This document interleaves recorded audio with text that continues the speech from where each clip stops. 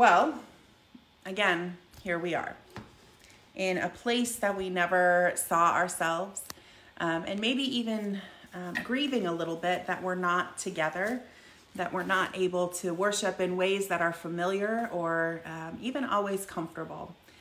And yet here we are, connected to each other in ways that we're here. We're present, we're together, separate but together. And we're here to celebrate Palm Sunday, to celebrate and to remember this story of Jesus entering in Jerusalem. It begins our Holy Week activities and our Holy Week remembrances. We begin with Palm Sunday, and we'll have worship opportunities on Maundy Thursday and on Good Friday, and of course on Easter Sunday. They'll be different. And I think that's something that we've been repeating about so much of life right now. It's just different. And even though it's different, it's the same God. And it's the same story. And maybe it touches us in different ways. Maybe we're hearing different pieces and parts today that we've never heard before. But we're here, we're present, we're listening, and we're open. So would you pray with me? God, may the words of my mouth and the meditations of all of our hearts be acceptable in your sight, O Lord, our rock and our Redeemer. Amen. Well, as we think about this story, especially from the Gospel of Matthew, I think there's a few things to remember about this story and the context that it's in. I think it's important to remember about Jesus, that Jesus wasn't a Christian. Jesus was a Jewish man and participated in the festivals and the holidays of the Jewish tradition. So I think that's important for us to remember, because sometimes we think of Jesus as a Christian, and yet he followed all of the traditions and the laws of the Jewish people as a Jewish man. And so one of the festivals in particular that Jesus would have followed as a Jewish person, which is still a festival and a holiday that the Jewish people recognize and celebrate today, it's the celebrating and remembering the Passover.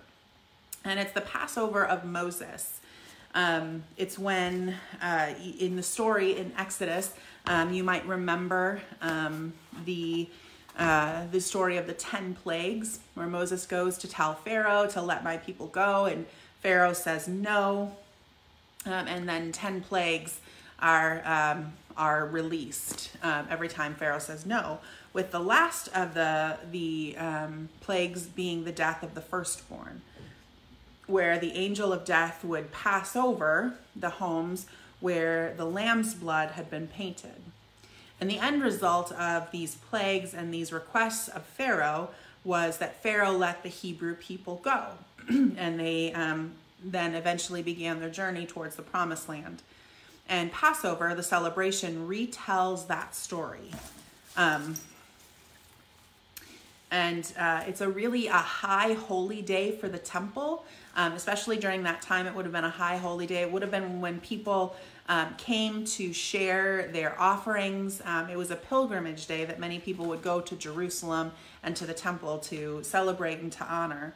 And so what it would mean is not only was the temple very busy, but the city itself was. So Jerusalem would have been full of people. So I think those are a couple things to keep in mind as we begin this story, because it would have been probably Passover that Jesus was entering into Jerusalem. And so there would have been all of these people who were there. And Jerusalem was under Roman rule, which most of the world at that time, at least the world that they knew, was under Roman rule. And Rome achieved rule by violence and by war. So Rome would go into an area and say, this is ours. We bring peace. And if you disagree with us, then we'll kill you. Which, is a form of peace. Not real peace. But they would, if you disagreed with them, they would kill you, or they would have sort of group killings. And these, oftentimes it was crucifixion. And crucifixion is when one would be nailed to the cross. And so it was definitely a sign for the person who disagreed or for who had an uprising against Rome. It was certainly a statement to the individual. But then what they would do is they would leave these crosses or these crucifixions, and usually there would be more than one that would happen, and they would line the streets with these crosses and with these crucifixions, with people still on the crosses. And it would be a statement not just to the individual who was crucified, the individual who was killed, but it was a statement to everyone else who would see them, that you would see them and say, oh, we better not stand up against Rome either, otherwise this is us, which is the statement that they wanted to make. You could be next if you don't behave, if you don't function, and if you don't do what we want you to do. This could be what happens to you. And so as people, you learn really quickly what you need to say and what you need to do in order to stay alive. Pilate was the governor of Jerusalem at that time. So he was from the Roman Empire, and he was the governor of Jerusalem. And he was charged with making sure that the Jewish people and Jerusalem in particular were kept in line. Now, a lot of times people think that the Roman Empire or Rome was really opposed to a lot of religion, especially Christianity, which is true in a way, but it's not because of religious reasons. Rome was actually really, they were really open to and accepting of a lot of religions. What they weren't open and accepting to is when anything challenged their own authority or their own power. So you couldn't question the empire or threaten the empire, because then you would be seen as a threat. And Christians did this regularly. So that's really what got Christians into trouble. Jesus is Lord is a very political statement. At the time, the only one who was Lord is Caesar. And to say anybody else is Lord meant that you were questioning the authority of the empire. And so this was a political statement.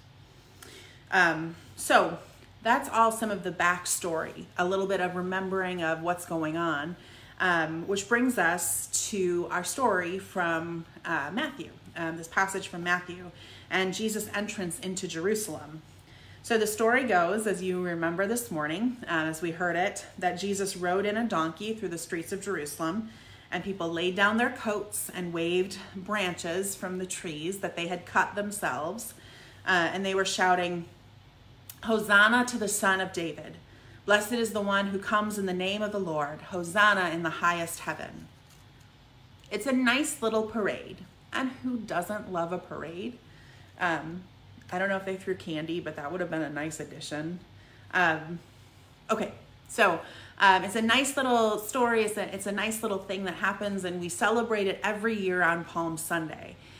With the waving of palm branches and shouting of Hosanna. But what's really going on? What's going on in this passage? And there's actually some things that are going on that are really important and that we may not understand because of the context that we live in and just what's happening. So as Jesus was entering into Jerusalem on one end of town, on the other side of town, there was another parade that was happening. And on the other side of town, Pilate was entering. So you have this setup between Jesus and between Pilate. And Jesus enters town on a donkey, which is known as an animal of peace. The prophet Zechariah wrote that the king entering Jerusalem on a donkey was to banish the weapons of war from the land and to speak peace to the nations.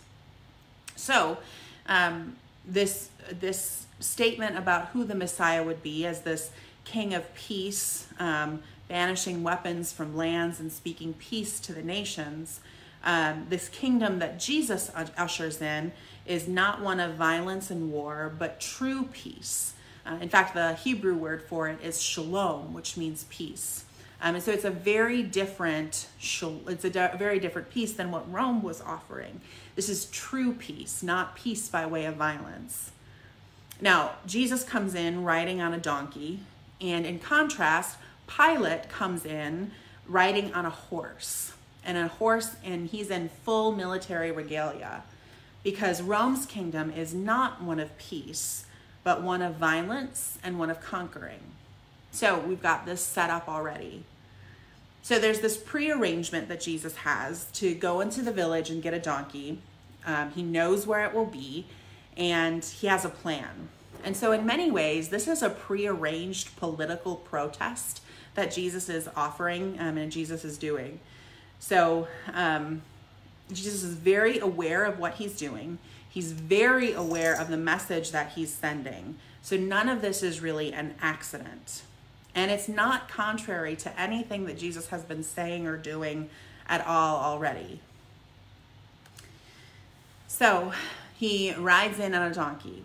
Now, after that story of the Palm Parade, which I'm going to come back to a couple of things in that in just a minute, but we have the story of the temple also, of Jesus being out, Jesus cleansing the temple is what this is often referred to as the story.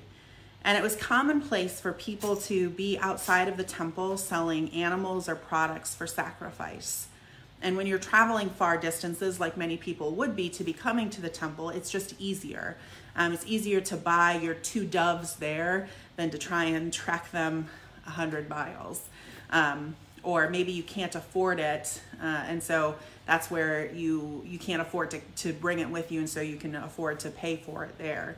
So people would have been selling their animals and products. Now that's not what Jesus was upset with in particular, because that's actually fairly normal. Jesus was upset with something else that was going on in that part. So let's go backwards a little bit. In about 4 BC, in the town next to Galilee, which was Jesus' hometown staged a revolt against Rome. And so in response, the Roman Empire came in with force and leveled the town, completely destroyed it. This was in 4 BC. Every citizen was put into slavery. And this wasn't a secret, because Rome rarely kept these things secret because they really wanted to remind people about them, so that if anybody else stepped out of line, it would remind them that this could be you that's next. And Joseph's Jesus' father, Joseph, was a carpenter. And so there was probably a lot that Joseph did to help rebuild the city in order for them to live again. So this is the story that Jesus would have grown up with and known.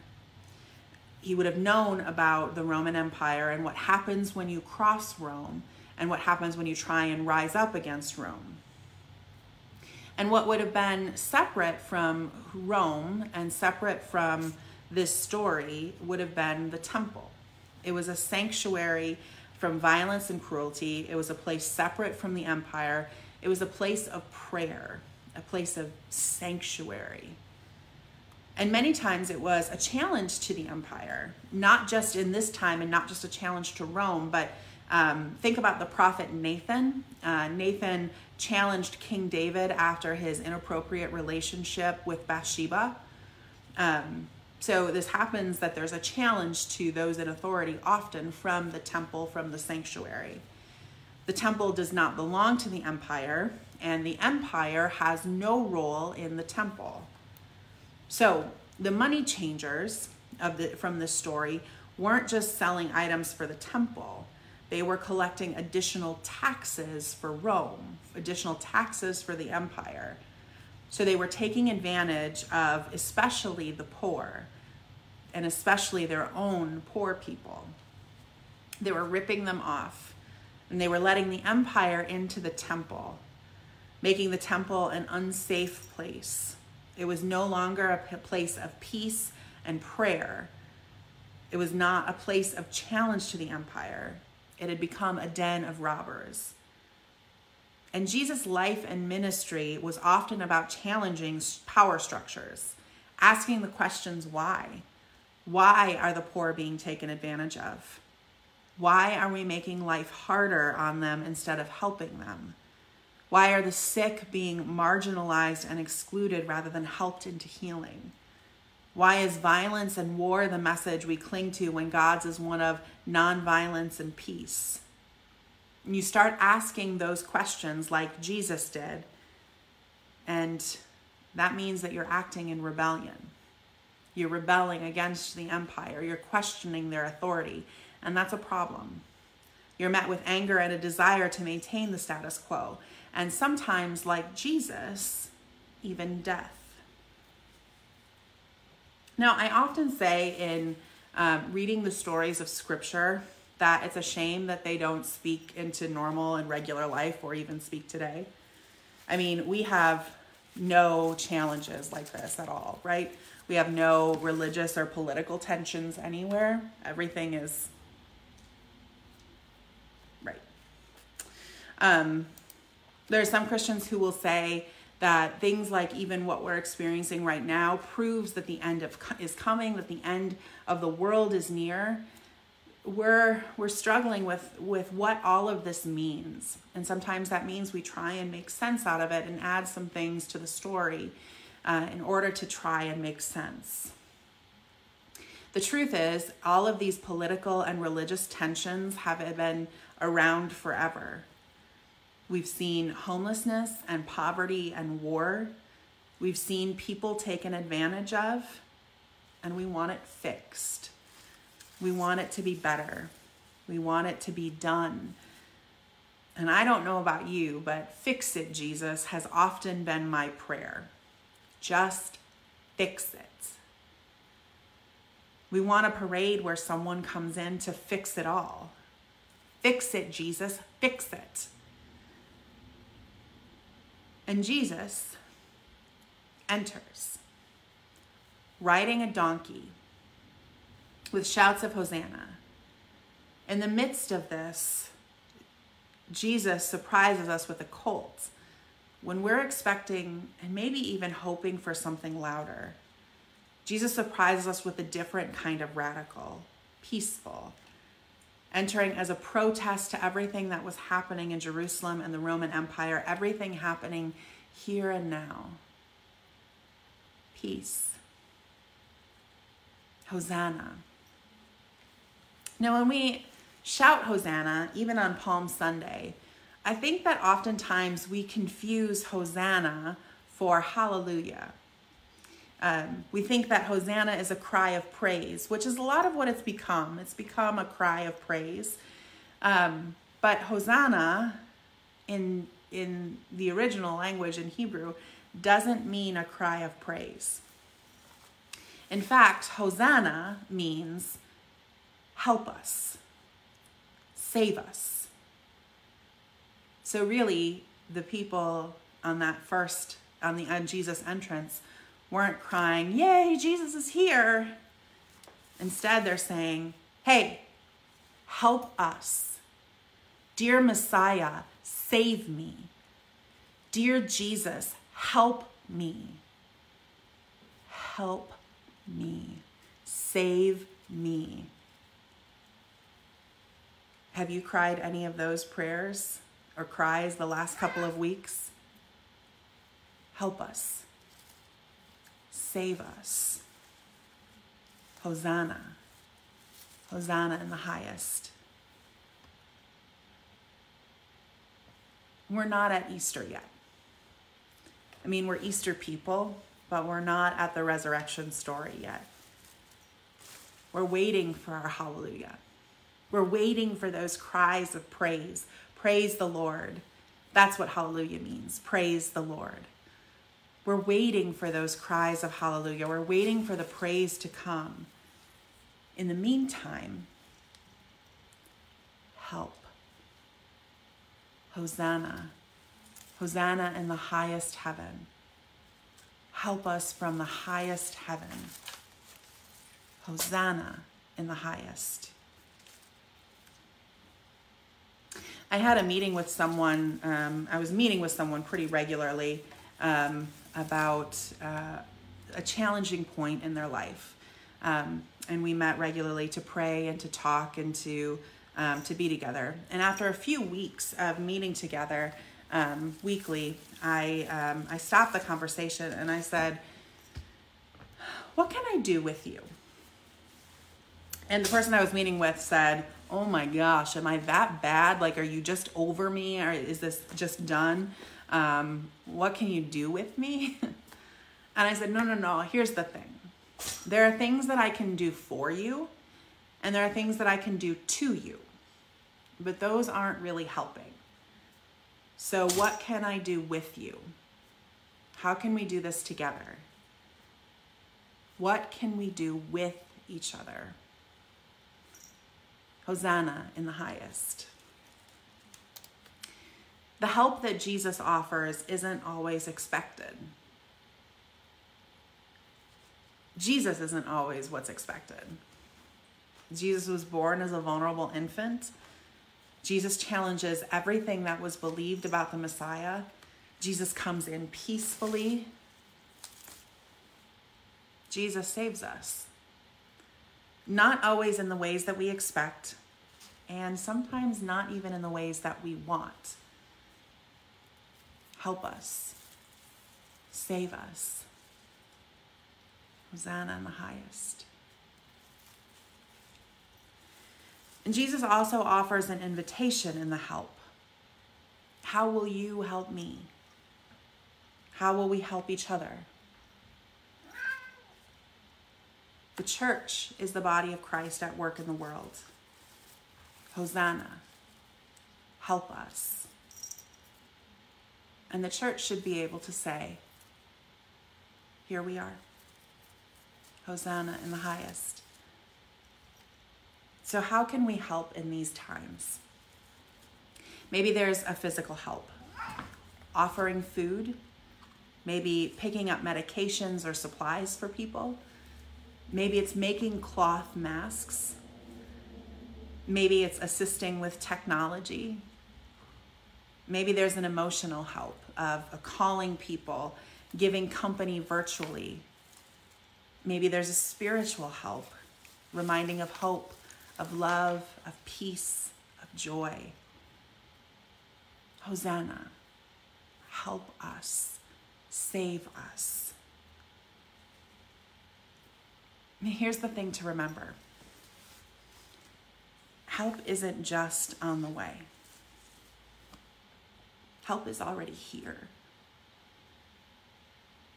Blessed is the one who comes in the name of the Lord. Hosanna in the highest. This week, this Holy Week, is one that is full of drama and surprises. The cries of the crowd move from Hosanna to crucify him. Help us to kill him. And as you experience the rest of the story this week, may we reflect on this peaceful ruler who calls us to be peacemakers. May we find the ways that Jesus' story still speaks into our own.